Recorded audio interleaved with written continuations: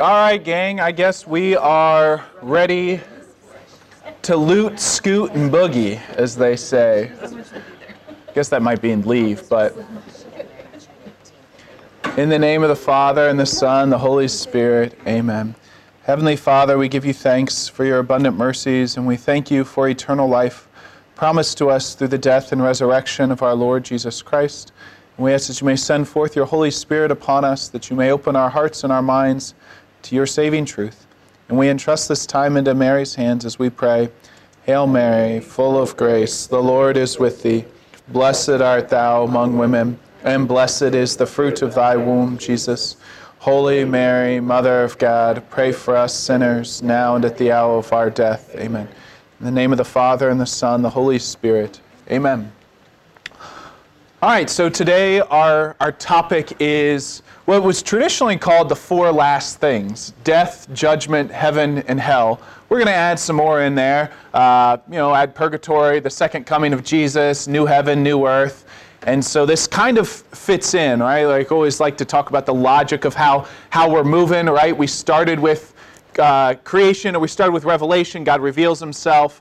And then this story of salvation, right? That God created everything good. Everything was in order. Things got broken rather quickly in the fall. Jesus comes to save, comes to rescue, comes to restore. And that process of like salvation and sanctification's all of our parts to become saints, preparing for the end, right? So in this kind of story of salvation, we're looking at the end of the story, right? The conclusion, which is kind of different from what we have been doing, because we have been talking about what has happened before our time on earth, what's happened before we were alive, and what continues to happen. But now we're like, what's going to happen in the future for all of us? What do we have to look forward to? Well, we have the creed say, I look forward to the resurrection of the dead and the life of the world to come. So that's what we profess every Sunday in the creed at Mass, that we look forward to the resurrection of the dead and the life of the world to come. But what does that mean? What exactly is the life of the world to come? What does it mean, the resurrection of the dead? That's our topic today. What does this mean? But it first begins with like a question. The question that all of us face is death. I remember All Souls Day. I want to say it was 2012. So 10 years ago on All Souls Day, now Bishop Earl Fernandez, Father Earl Fernandez at the time, had the Mass at the seminary, and he starts his homily, and as only he could do, and he says, when a newborn child is presented for its baptism, you don't know if that child is going to be intelligent or not. You don't know if they're going to be successful or not. You don't know if they're going to have a lot of kids. You don't know what the future holds for this child. The only thing you do know is that one day this child will die. What? What?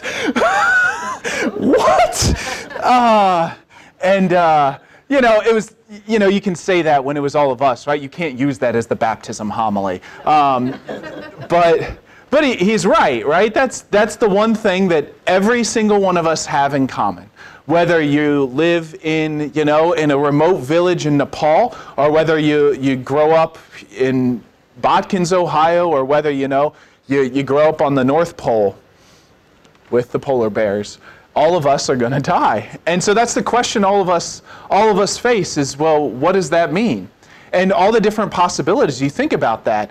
Where there are some people that say, well, death is really the end, right? Basically annihilation. When you die, boom, you're out of existence forever.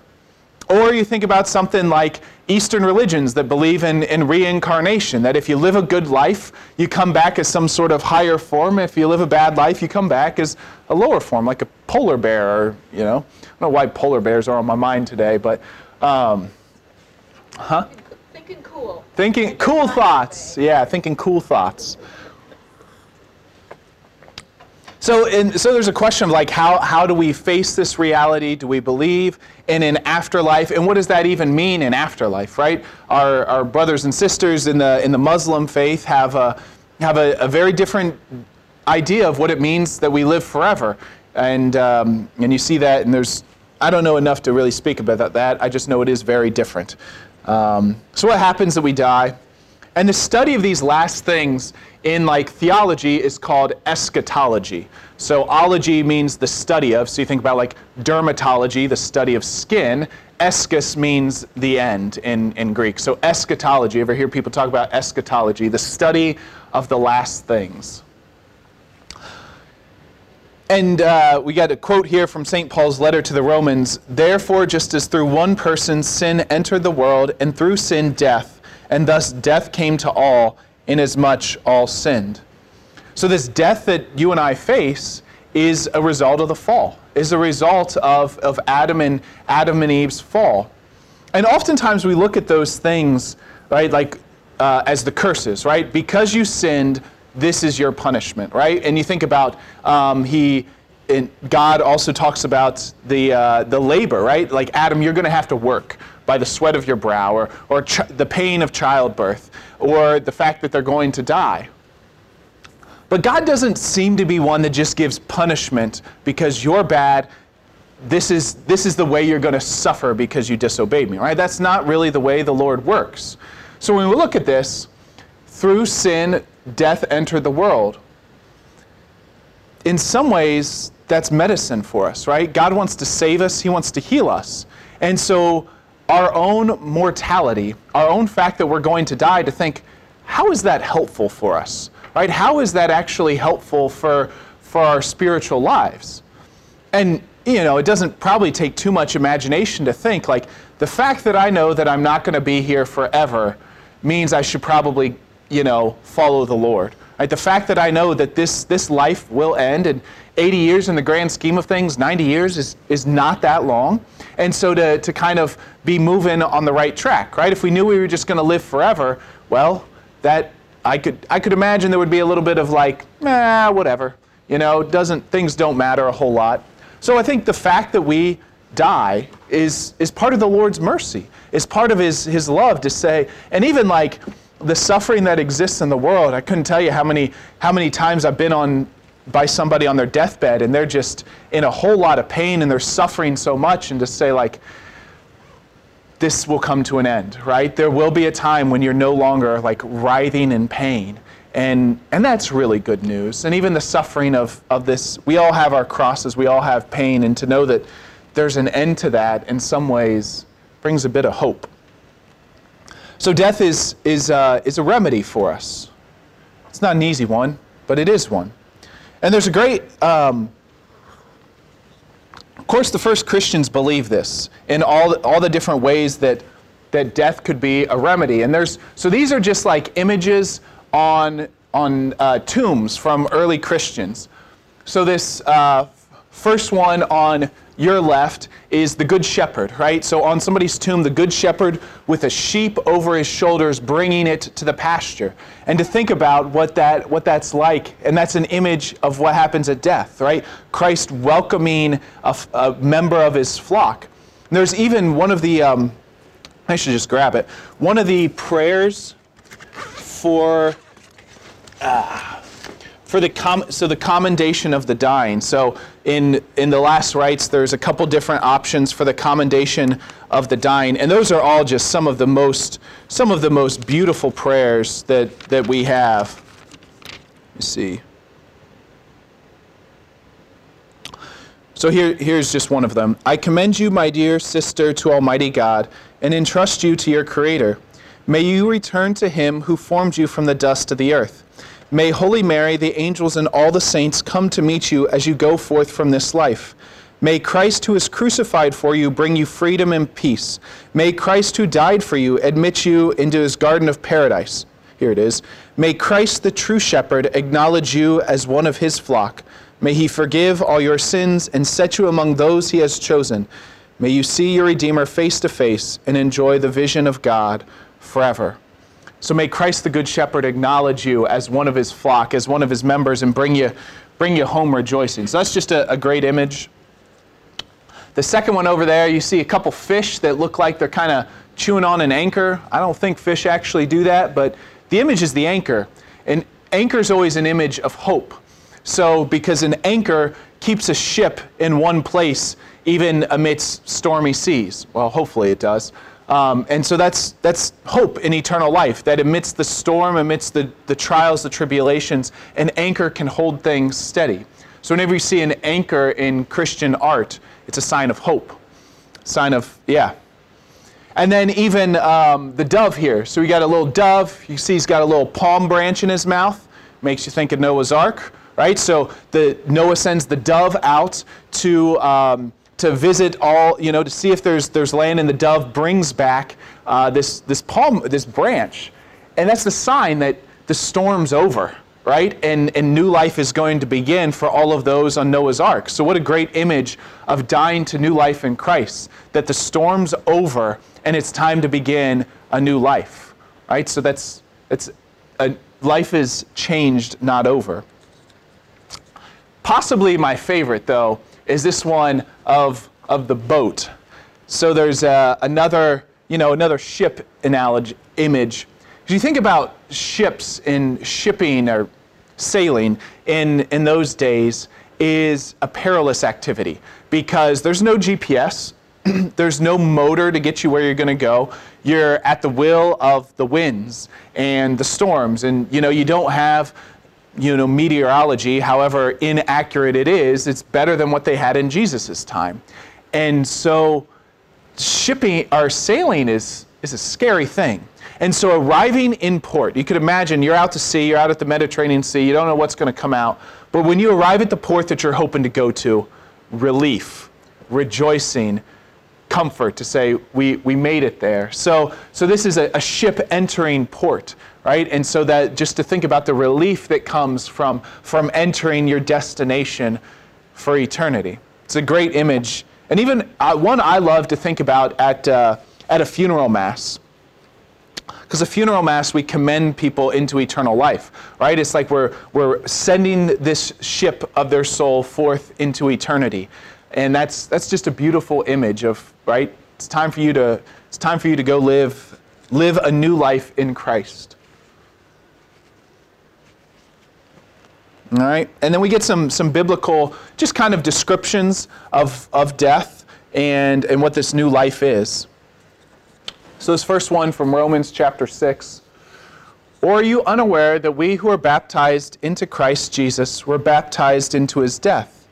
We were indeed buried with him through baptism into death, so that just as Christ was raised from the dead by the glory of the Father, we too might live in newness of life. So we were baptized into Jesus' death. So it's like not so crazy what Bishop Earl was talking about baptism means dying with Christ. And it's even at the start of a funeral mass, right? We go and we meet the body, we meet the remains of the person in the back of the church. And what happens there is we say a simple words, in the waters of baptism, Ralph died with Christ and rose with him to new life. May he now share with him eternal life, right? So in his baptism, died with Christ, and now may he rise to eternal life. And then the remains are sprinkled, right? We sprinkle it. And there's nothing that says how many times you sprinkle it. Has anybody paid close enough attention to know how many times I sprinkle a casket? Can't see. Can't see? I always do 8 times because it's the 8th day that Jesus rose from the dead, right? This is the start of the new creation, right? 7 days in creation, and then the 8th day is the new creation. So I always do 8 times. Yeah. So if it's a cremated remains, I always do 3 for the Trinity because 8 just seems like a bit much to just, Is he giving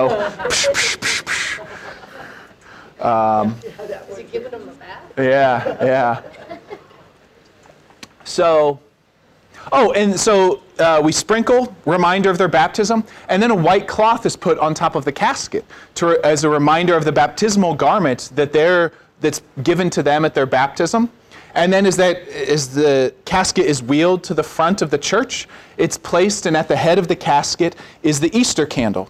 In their baptism day, we receive the light of Christ from the Easter candle. So it's just beautiful that on the day you become a Christian, on your baptism, and your last day in the church have a lot of parallels and a lot of echoes. And so just really a beautiful kind of thing. So our baptism, right, we share in Christ's death. Then also from 1 Corinthians 15, and when this which is corruptible clothes itself with incorruptibility, and this which is mortal clothes itself with immortality, then the word that is written shall come about. Death is swallowed up in victory. Where, O death, is your victory? Where, O death, is your sting? There'll be a lot of things, references in here to 1 Corinthians 15. That St. Paul talks basically all this about death and new life. But this is just beautiful that death has lost its sting, right? That the victory, like Jesus, by entering into death and by rising to new life, is basically unlocking its power, its hopelessness, and bringing about something incredibly new through it, this promise of eternal life. So I love the victory that comes through that. Death is swallowed up in victory. All right, so there's this idea of what Christ does by rising from the dead is to renew death and change it from the inside out, offering new life. All right, so that's kind of what Jesus does, right? Jesus, by his death and resurrection, unlocks the powers, busts open the power of death. For us, what does this mean? I got a little schema. Anybody likes charts? It's a flow chart. I feel like my engineering days are coming back, right? So, somebody dies, right? Let's just say me. Father Sean dies. And then there's particular judgment, right? And we're going to walk through each one of these individually. So particular judgment, right? And this gets imaged through like going before St. Peter or going before God. And you go to one of three states. Heaven, not states like Georgia or Alaska or, Michigan. Three places of existence, right? Heaven, purgatory, or hell. Notice a few things, right? Those in purgatory, purgatory eventually has an end, right? And everybody in purgatory will go to heaven. Good news. People in hell, always in there, definitive. People in heaven, never leaving, always in heaven. So that goes on right now. And then eventually, though, this parousia, that's the second coming of Jesus Christ. So all these things are happening like around the same time, right? The second coming of Jesus Christ, the resurrection of the dead, and general judgment, right? Final judgment, you hear it called that sometimes. And then eternity, forever. So that's the flow chart and kind of the schema of how this takes place. So particular judgment. All right, so when we die, we go before a judge. And to think about what does it mean to be a judge? Sometimes the word judgment gets a bad rap, and rightfully so, right? Jesus says, judge not, lest ye be judged. And to be a judgmental person oftentimes means with kind of a superiority complex. Not really a good thing. But what do we mean when we say Jesus, we profess this in the creed, he will come to judge the living and the dead? Well, what does a good judge do? Ultimately, a good judge's single role is to figure out what the truth is, right? A judge has people come before them, and they try to figure out what is the truth. And that means they have to do their research, right? They have to call witnesses to the stand. They have to do all these different things to figure out what is the truth. And then the ruling's based on the truth that they've discovered in an ideal world, right? Assuming nobody has bribed the judge or everybody's telling the truth. A good judge figures out the truth. And so that's what Jesus does for us. What's the truth of our lives, right? Is our heart with the Lord, or is our heart not with the Lord?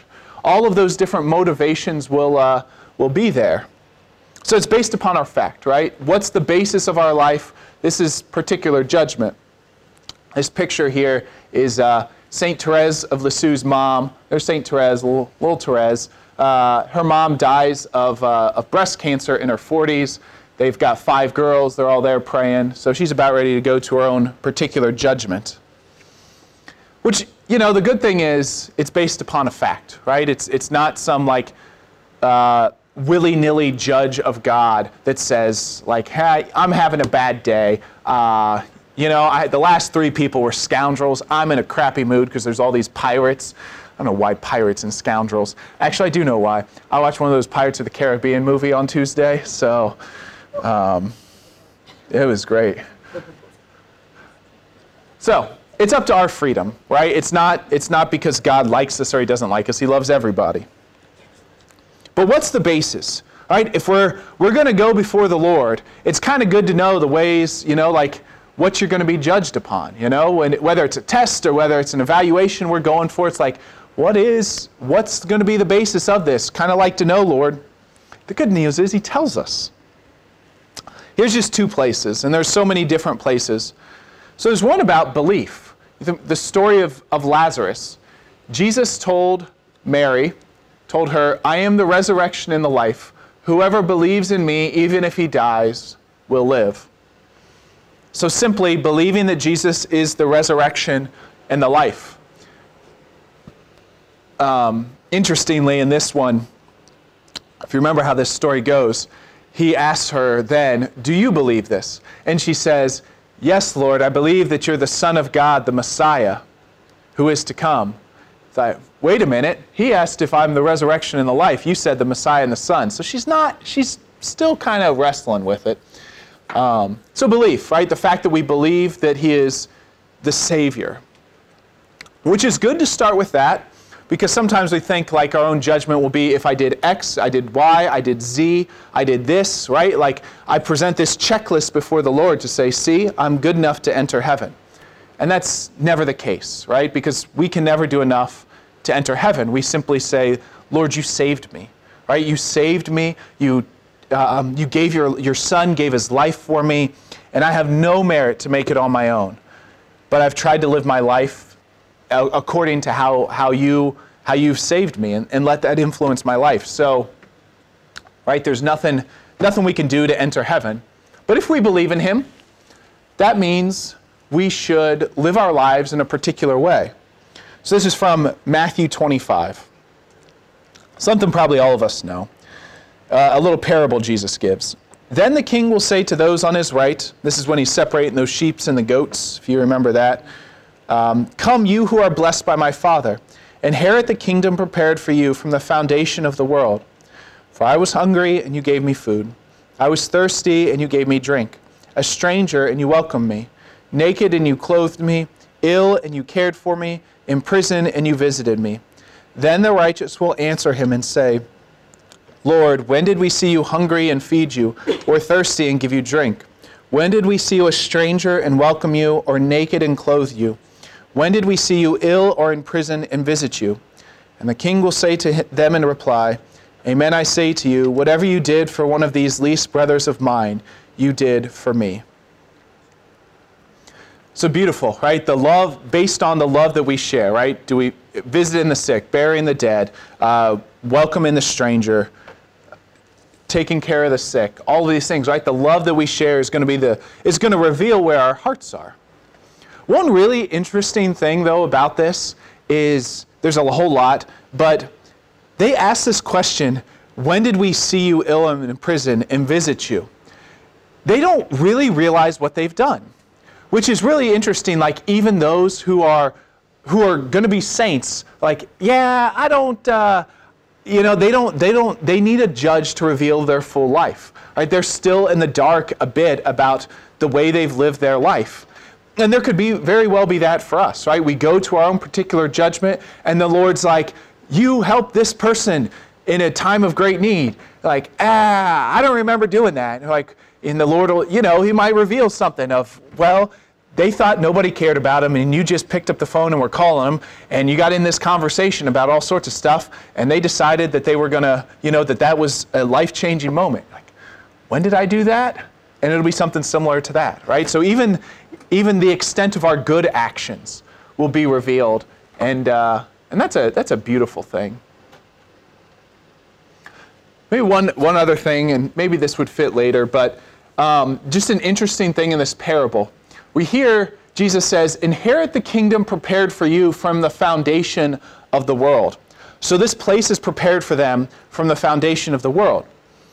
After this, like the part after this, he's going to go to the goats, right? Those that are going to condemnation. And he says basically something similar, like, right, you didn't visit me, you didn't do this, you didn't do that. And he sends them, though, to the place prepared for the devil and his angels from the foundation of the world. which says nobody is prepared, the Lord did not prepare a place for anybody in hell. Nobody's supposed to go to hell. The place prepared for people is in heaven. Nobody is like, this is the place you're always going to go. You're always going to go to hell. That's never the case, right? There's nobody from the foundation of their lives that hell was their destiny. Like, the Lord even wanted to save Adolf Hitler, right? He knew the full extent of his actions and wanted to offer him mercy and love. He was not destined for hell. And who knows, maybe on his deathbed he had some sort of conversion. Outlook doesn't look good, but, we should hope that did happen. So particular judgment, right? Based on faith, based on love, based on really, have we become like Christ? That's the goal of all of our lives, to become like Jesus Christ.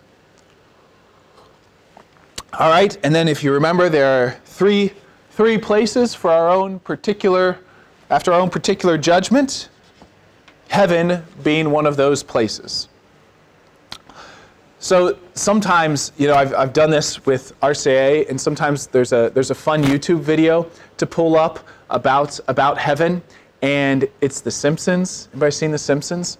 So there's an episode of The Simpsons where Homer and Bart become Catholic, and Marge gets this vision of her in heaven, and she's in non-Catholic heaven. She's in Protestant heaven, and everybody is there. They're very proper and very prim, kind of like English people, and they're playing croquet, and they're talking about the afternoon tea that they'll be having after croquet, and that's Protestant heaven. And she says, "Well, where's Homer and Bart?" And they said, "Well, they're over there," and it's Catholic heaven. And let's see, what's in Catholic heaven? There's some people. There's people that are like loving Our Lady of Guadalupe and beating a piñata. There are Italian people that are drinking a lot of wine, having spaghetti, and kissing each other, which is, seems to be Italian. And then there's Irish people doing a jig, right? So all of these Catholic stereotypes. And the point of it is the point of the joke is that Catholics seem to have a lot more fun, and there's a lot more liveliness. Perceptions of heaven, though, all, just kind of, it's a funny thing to think about, well, what is heaven like? Is it a piñata? Is it everybody drinking Guinness and doing an Irish jig? Probably none of those. But there's poetic things to think about, I guess, as much as you can consider The Simpsons poetry. So who's there? Those who die in God's grace and friendship and are perfectly purified forever with Christ. So come back to that line, perfectly purified, when we talk about purgatory. So when is heaven? Heaven begins now, right? Heaven begins for those who die, and their soul goes to heaven. So we think about at death, there is the body's still in the ground, right? Let's say, I like to think my grandma's in heaven. So her body is still, in the cemetery just outside of Huntsville, Ohio. But I'd like to think her soul is in heaven. Still pray that may happen. But so when's it happening, right? People's souls are in heaven. There's one person whose body is in heaven. Anybody know? Mary. All right. Remember from last week. That's great. So what is heaven like? Well, we only get some clues, right? There's not like a full description. First one is 1 Corinthians 2:9. That's where St. Paul says, "Eye has not seen, ear has not heard, nor has it so much as dawned on man what God has prepared for those who love him." So it's unfathomable. It's so good that our own mind right now cannot wrap our head around how good heaven is. One of the other things in 1 John 3:2, let me just read this here from the letter of John. "Beloved, we are God's children now. What we shall be has not yet been revealed. We do know that when it is revealed, we shall be like him, for we shall see him as he is." So we shall see God. So this is the beatific vision that gets talked about, that we can behold God, like this beautiful vision of the Lord, to be able to see him unveiled, and to think about, even as Moses sees God in the Old Testament, God passes by and Moses can just look at the presence of the Lord from behind and just see its effects, which is so often like, and even like the transfiguration, right? Jesus up on top of that mountain. They get to behold God in all of his beauty, all of his splendor, and then it kind of gets veiled again. And that's how it is for our own lives. But to think heaven is to behold that for all eternity. Perfect love would be another, to feel loved and accepted and cherished perfectly. Worship of God, we'll get to that a little bit in the wedding feast of the Lamb. And there's a whole lot of biblical images. So probably the most popular, probably 3 out of 4 funeral readings is this from John 14. In my Father's house there are many dwelling places. If there were not, would I have told you that I am going to prepare a place for you? So this reality of the Father's house, right? In your own, to think about the perfect parent that puts together the perfect house, to know that their kids have a place, to know that they're loved, they're cared for. So it's just a great image of heaven that Jesus gives. Any questions about heaven? A couple of them came up last night.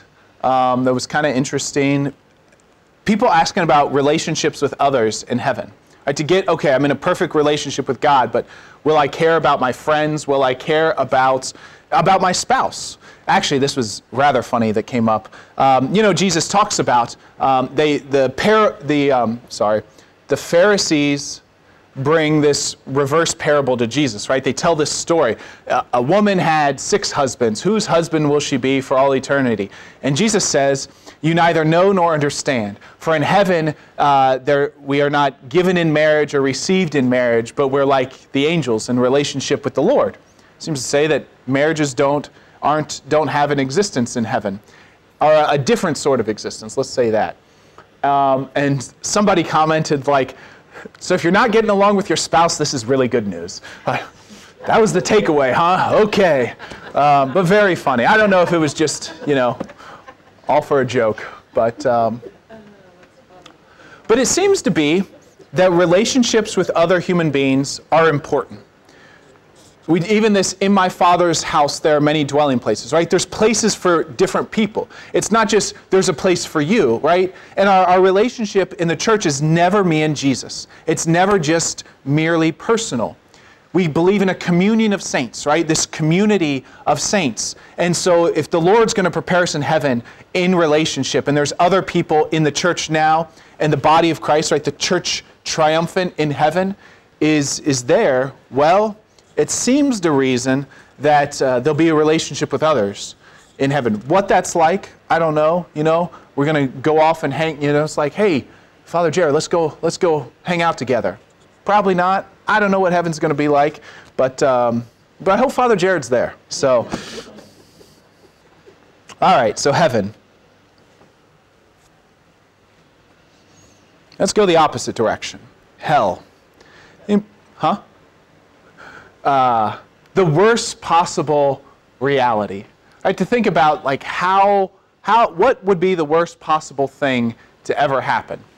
The Catechism gives a great definition of hell. The state of definitive self-exclusion from communion with God and the blessed is called hell. God bless you. So, a couple things in this definition. The state of definitive self-exclusion. So it's definitive, right? It's never undone. It's not like you pass hell for a little bit and then, you did your time in the slammer and then you get out on good behavior. Definitive, right? It's forever. Self-exclusion, it's our own choice, right? And that gets back to this, nobody's destined for hell. Even somebody as terrible as Joseph Stalin, right? It's never forced you there. And maybe one of the most beautiful literary descriptions of this is it's a small book, it's a novel by C.S. Lewis called The Great Divorce. And it's a really fun book, but it's actually kind of alarming. Because what it is, it's like they take a field trip into kind of like an in-between place where people who have died kind of have this last chance option for heaven or hell. And so the people can come out and they're kind of they're in the gathering area of heaven and they're given an opportunity to stay. And And so the narrator goes around and visits all these people that got off the bus and is like, hey, do you want to stay in heaven? And the people he goes to are ones who eventually they decide they want to go to hell. It's all because of the attachments they have. So I can't remember all of them, but there's one person whose friend comes up and says, hey, you come to heaven and all of this, and she's attached to her children. Her son lived a terrible life, and if her son couldn't be in heaven, but she loves him dearly. She wants to mother him forever, but the fact that her son's not in heaven, she doesn't want to be there if her son can't be there. So her friend is trying to say, no, up here, it's okay, it doesn't matter. God respects everybody's freedom. And so she chooses hell because her son's not in heaven, right? She's too attached to her son and all of these different things, right? I can't take my car with me. Oh, well then I don't want to be in a place where I can't have my car. But you don't need it here. Well, that doesn't matter. I want to. So it's this idea of self-exclusion, because something in their lives of those in hell is too attached to God. And purgatory is a place where that can be transformed, right? So, but not in hell. So what's the worst possible reality? Exclusion from communion with God in the blessed. There is no trace of God's presence in hell, and that's the real pain of the whole thing. Is it getting physically beaten the whole time? I don't know. But the pain is none of the Lord's goodness is there. Think about the traces of his goodness that we see all over the place.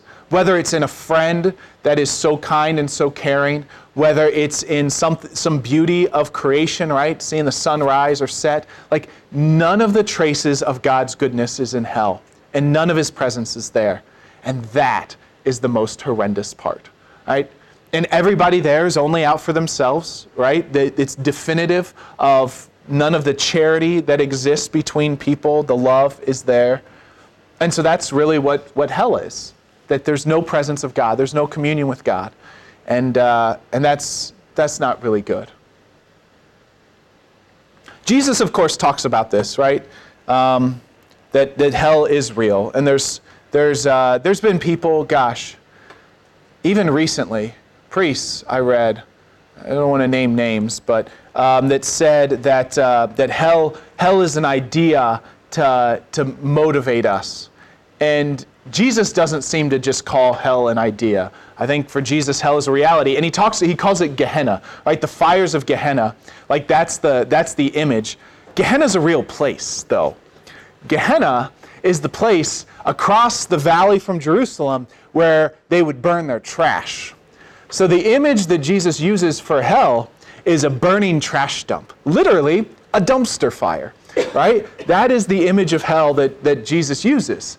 And that's a powerful image, because you could imagine how horrendous that place would be, right? It'd be stinky, it'd be hot, you'd never feel clean, you'd be sweating, and all of it would be this nasty, burning stuff. Anyways, garbage on fire, the image that Jesus uses for hell. And it's a motivation for us for conversion, right? The fact that it's real. And Jesus says, enter through the narrow gate, for the gate is wide and the road broad that leads to destruction, and those who enter through it are many. How narrow the gate and constricted the road that leads to life, and those who find it are few. Those are words from our Lord, right? Enter the way. The road is wide that leads to hell. Now that doesn't say that everybody's in it, right? There's no person that the church has ever said is in hell, right? There's people we say is in heaven. They're known as the saints, but there's no person, whether it's Judas Iscariot, whether it's Joseph Stalin, to say that person is not in heaven. Granted, the outlook doesn't look good for Judas Iscariot. Jesus says it would have been better if he had never been born, from the mouth of God, the God of love. That's not a good sign. However, even the church doesn't say that Judas is in hell. So that's good. So this reality of hell can be a motivation for conversion. Not the perfect one, right? And every parent knows this, right? If one of your kids does something because they don't want to get in trouble, okay, that's a start, right? I know I'm going to get punished if I don't clean my room. It's like, okay, that we can work with that, right? That's not perfect. If it would have been, I love my brother and I share a room with my brother, I want him to have an orderly, nice room when he comes home from school, and I want to do what my mom asked me to do because I want to bring her joy. Well, that's much better, right? It's the fear of punishment versus the love and the good of another. Those are different things. However, the Lord can work with fear, right? We call it imperfect contrition, right? If you're sorry because of the fear that happens, right? If somebody comes to confession and says, well, what brought you in today? Well, I just don't want to go to hell. That's not the perfect answer, but the Lord can work with that, right? The Lord can begin to work with that and work through that. So it can be a motivation for a conversion. Is it the best one? No. Love of God is better, but the Lord works with what we have at the time. So that's really good news. He's really super merciful. Any questions about hell? Okay. This is an image of Dante's Inferno. When we talk about literary journeys through hell, that's a fascinating read right there. He basically goes through all these levels of hell, and it's literary where basically the punishment fits the crime. So I can't think of anything offhand. I think there's those that their primary sin was lust, basically are attached to somebody and spend their entire life attached to somebody, or like in an embrace with somebody for all eternity, which would get real old real fast. So eternity is a long time. All right, so purgatory. So started up here with a quote from St. John Paul II that he gave on a Wednesday audience on my 10th birthday. So August 4th, 1999, this is what John Paul II said. I think he wrote it in the card he had for my birthday. Just kidding. So he talks about purgatory saying, the term does not indicate a place, but a condition of existence. Those who after death exist in a state of purification are already in the love of Christ, who removes from them the remnants of imperfection. So to kind of think about that, so it's not a place, right? So you couldn't like put in your GPS purgatory and you get directions to go there, even if it's like you got to dig down 10,000 feet and there you'll find purgatory. But it's a state of existence our souls go to who exist in purification. So purgatory comes from the word purged, right? Being cleaned, being cleansed, being purified in preparation for heaven, right? And if you remember, everybody in purgatory eventually goes to heaven. It's the preparation for heaven. There's some misunderstandings about purgatory, right? That it's some sort of middle ground between heaven and hell. Like it's kind of like that, you were all right. You weren't bad enough for hell, but you really weren't good enough for heaven, so you get purgatory. No, it's not a middle ground. It's a preparation for heaven. Is it a do-over, right? Or a chance to negotiate, right? To kind of, you want an appeals court, right? The judgment said you couldn't go to heaven. Let's have an appeal of that judgment, and you get a chance to explain yourself. That's not it either. But it comes from these biblical foundations. So let's see. Revelation here, 21:27 talks about nothing unclean will enter heaven. So that purgatory being this place where we can be cleaned, where we can be cleansed. 1 Corinthians 3:15 is, just escaped me is what it is. Maybe somebody has that. Maybe I can find it real quick.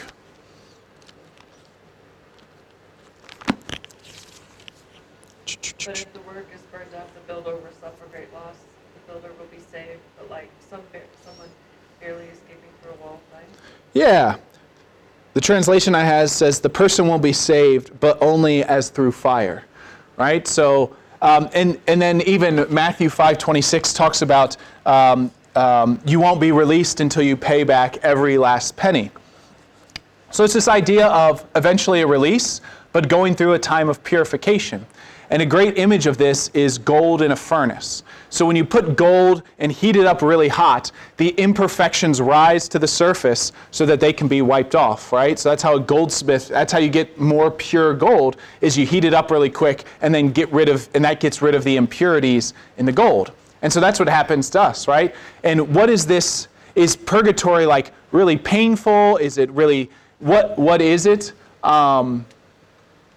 Well, that's an open debate. Because there's always this, you would think there's this knowledge that you're eventually going to heaven, right? And the fact that this will pass, and the fact that heaven is ultimately the destiny, there's got to be some sort of hope and a lot of light.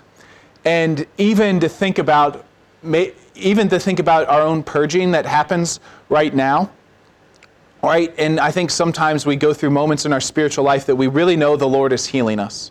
And it's oftentimes very painful, right? We get worried about whatever, and it's like, why am I struggling with this so much? And you realize, like, there's actually part of you, like maybe it's our pride, maybe it's a particular sin, and there's a lot of pain in the Lord fixing that in us, but there's ultimately, like, you can see the little fruits of it changing.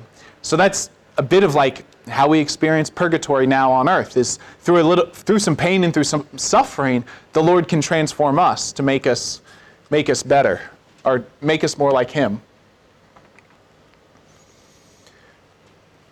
So ultimately, the place that this comes from is from the book of Maccabees, the second book of Maccabees. So there's this incident where the Greeks are coming to fight against the Jewish people, and Judas Maccabeus is leading the army, and a great portion of the army dies in battle. And they go and they're going to go up and bury the dead, and they get there and they start, kind of preparing the dead for burial, and they realize that all these dead Jewish people had pagan amulets that they were wearing around their neck. And he's like, this ain't good. This is a sign of why things weren't great. They were all a bunch of closet pagans. And Judas Maccabeus says, we have to pray for these men that the Lord may forgive them, which seems really innocuous. But what do you mean you can pray for the dead? Right? That their life, because they're dead, is not already over. So the fact that you can pray for the dead, that they may be forgiven after the grave, shows that God can save beyond the grave. And they can be purified of this sin, which is basically what purgatory is. So we pray for people who are dead, right? We have masses offered for our loved ones so that the Lord's mercy may fill them with life, and that that they may be cleansed and prepared for heaven. How long does that take? Well, there's never a definitive thing. Like, a long time in purgatory could be 5 seconds, could be 500 years. Right? There's no like definitive like time. The only people we know that aren't in purgatory are the saints in heaven. So if somebody came and said, hey, I want to have a mass offered for the repose of the soul of St. Teresa of Calcutta, that's not necessary. Mother Teresa's already in heaven, right? So it's to pray for the dead. And you get this really particularly in a funeral mass. So in a funeral mass in the Eucharistic prayer, there's a whole long insert for the person whose funeral it is, which is really, really nice and really beautiful. Otherwise, every Mass, you notice in the Eucharistic prayer, we pray for the dead. We pray for those who have passed in general. So purgatory, God can save and heal beyond the grave. Somebody asked a question last night that I think was really good. They said, well, I go to confession, I confess my sins, I'm forgiven. What does purgatory do then, right? Like, to think, if we make a good, holy, complete confession on your deathbed, what's left? A great question, right? Because we've been forgiven. To remember, to be prepared for heaven is to be perfect, to be able to not have any attachments towards things that aren't God. So think about a sin that oftentimes we struggle with, I know I've struggled with, is gluttony, right? Eating more than's needed. And to think about why we do something like that, right? And this is just my own life, right? You have a day that's a bit stressful, that's a bit rough. You get home, and what am I going to do to make things better? I'm going to seek my comfort in this bag of Doritos or whatever it may be, right? Hostess cupcakes. And so although the sin has been forgiven, the habit and looking for peace in a place other than God or in things that aren't really helpful is actually what needs to be healed, is actually what in my life needs to be transformed. And granted, the Lord can do that now, right? And that's the saints. They live this now because they seek their peace in the Lord. Then you could look at, right, all different sins fit that way. Looking for affirmation and love in somebody, right? Lust other than the Lord, right? To have that part of our heart healed. The sin's forgiven, but we are still a bit broken, and that's what the Lord wants to fix in us.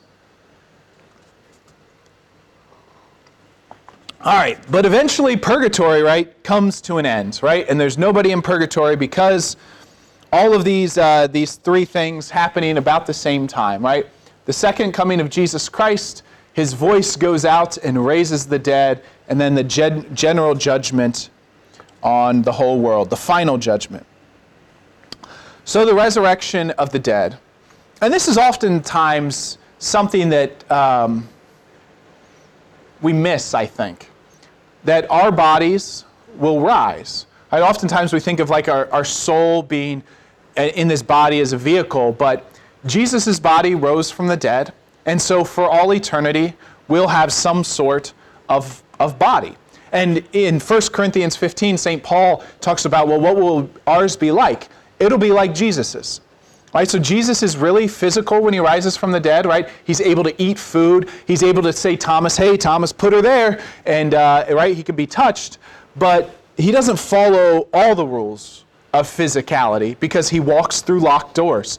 He just shows up and he disappears on the road to Emmaus. As soon as he breaks bread, Jesus is gone. So there's a physicality to his body, and yet the laws of physics don't seem to completely apply. This line, John 5:29, talks about, that's when Jesus says, soon those who are in the tombs will hear the voice of the Lord, and they will hear his voice and come out of the tombs. So it's the voice of the Lord that does this. And then this talks about the resurrection of the dead and the second coming happening at the same time. So Jesus comes again to judge the living and the dead, and this is when the resurrection of the dead happens. This is why early Christians never cremated the bodies, right? This is why they didn't burn the body, because they believed in the resurrection of the dead. So cremation being a very recent thing for Catholics to be allowed to do because of the belief in the resurrection of the dead and the honoring of the body. Now you think, well, what happens if somebody's unfortunately is burnt alive, right? There was an unintentional cremation, so to speak. So that's why that was the case. Now, it changed. Well, I'm not Pope Paul VI, so I can't tell you exactly what his thinking was, but I could surmise from just different things that happened around that time, so that I wasn't alive in the 70s or the 60s, so this is just me reading things. A lot of society was upheaval, right? Things were changing rather quickly, and things were changing rather rapidly. And even like in the culture of the church, things were changing. So with a lot of things were already happening before Paul VI made a decision. So for example, the reception of Holy Communion in the hand is something that Paul VI gave permission for. But it was already happening already, right? People were already receiving Holy Communion in their hand. And so basically the decision that Paul VI had to make was, do I bring down the law on people and say what you've been doing is wrong, or do I widen the permission to allow so that people aren't wandering away or whatever, right? So the same thing happens with cremation. People seem to already be being cremated. So do we lay down the law, or do we open things up so that the people who are already doing these things are not cut off from the church? A prudential decision, you can look back and say, well, did he make, and there's a whole lot of things like that. And you think about even the question like, is this necessary for our faith? Or is this something like cremation that It's been a tradition based on a belief, but it's not absolutely essential for the faith. Paul VI had to do this with contraception also. When Humanae Vitae came out in 1968, the question was, is it okay, or do we widen the permission so that people who are practicing this don't feel like they're outside the church?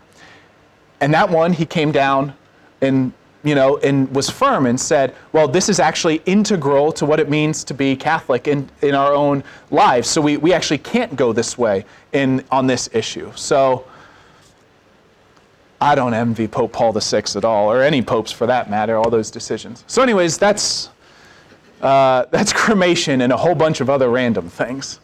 Okay, I have a question.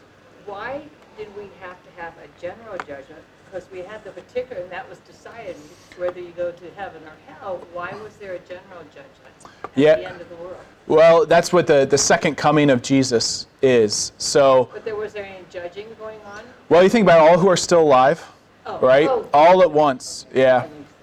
Yeah. Okay, good.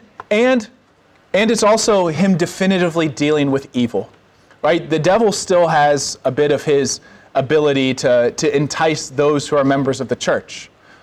And he's forever vanquished at the second coming, right? There is no influence that he has on any of those in heaven. So it's ultimately the judgment on evil to say, you have no place here. Yeah, back to hell forever. So that's pretty cool. So the second coming of Jesus Christ, this is just talking about judgment also. I just thought that was, this is from the Catechism's part on the general judgment. In the presence of Christ, who is truth itself, the truth of each man's relationship with God will be laid bare. Beautiful image of what a judge does. So, but of that day or the hour, no one knows, neither the angels in heaven nor the Son, but only the Father. It's always really important to know that we don't know the day nor the hour. And really, for thousands of years, people have said, well, it's soon, right? Just look at the world that it's going. This is the time that's ripe for the second coming. Even in our own day and age, there's people that say that. There's people in the 1200s. That was a whole big thing that happened then.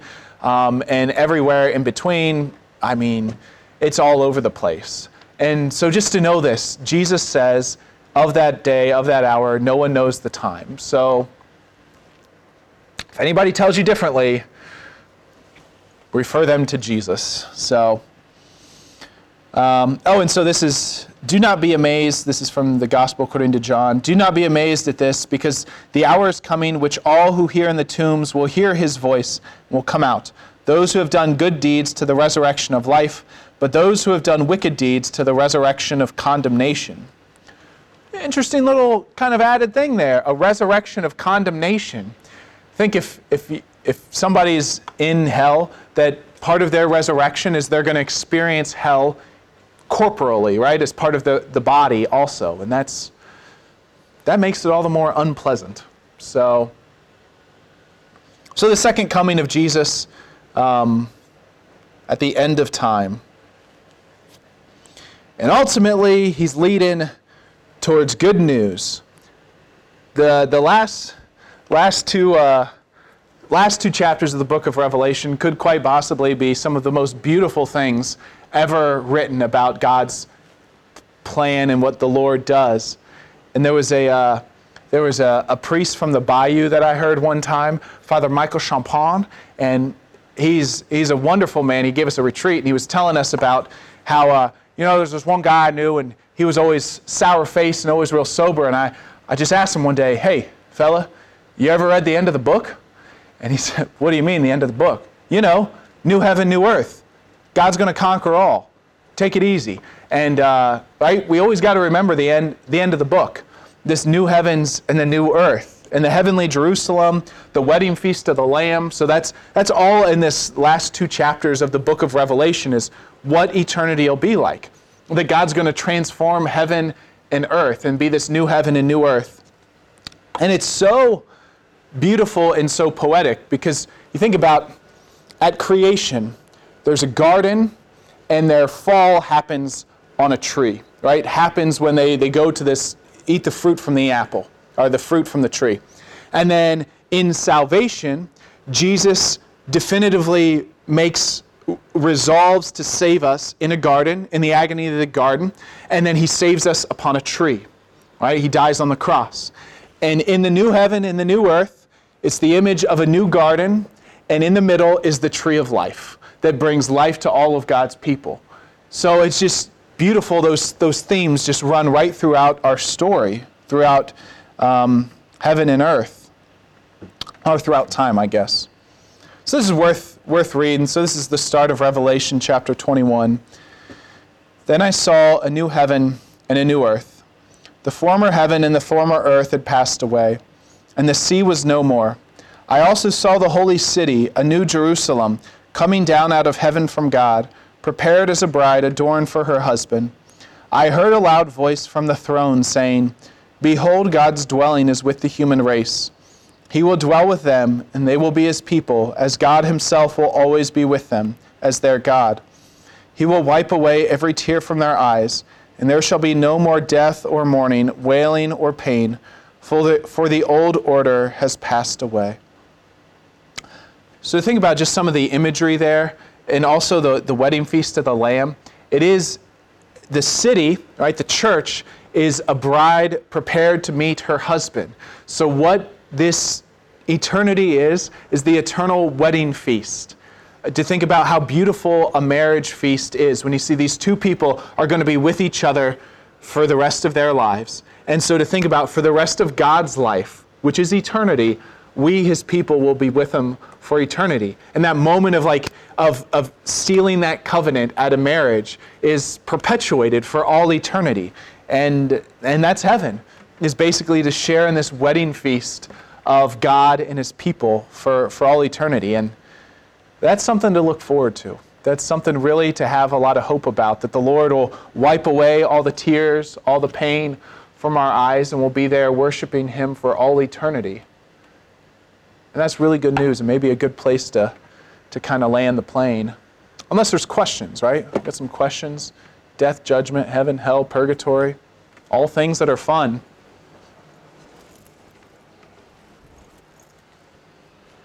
Nothing?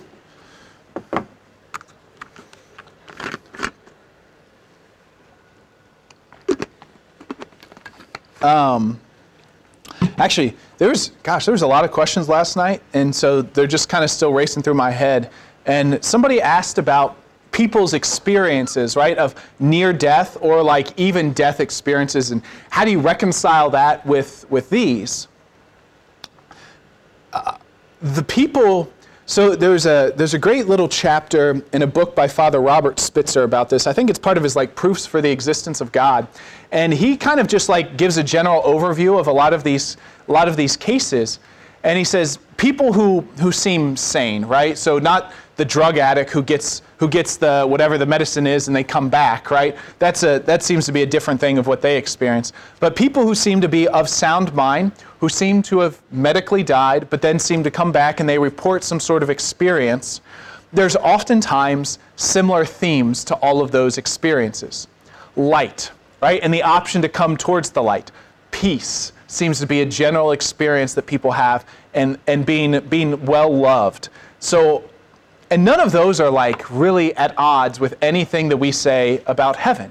And so are they real? I mean, they're not part of divine revelation, but they all seem to have a similar pattern to them, and they seem to have like a similar structure. Some of them involve a person that appears to be Jesus, and so it's kind of an interesting thing that those things seem to be real, and they seem to follow a similar pattern, and people seem to be of sound mind, and they've really experienced something like that. So, so you take those for what they're worth, right?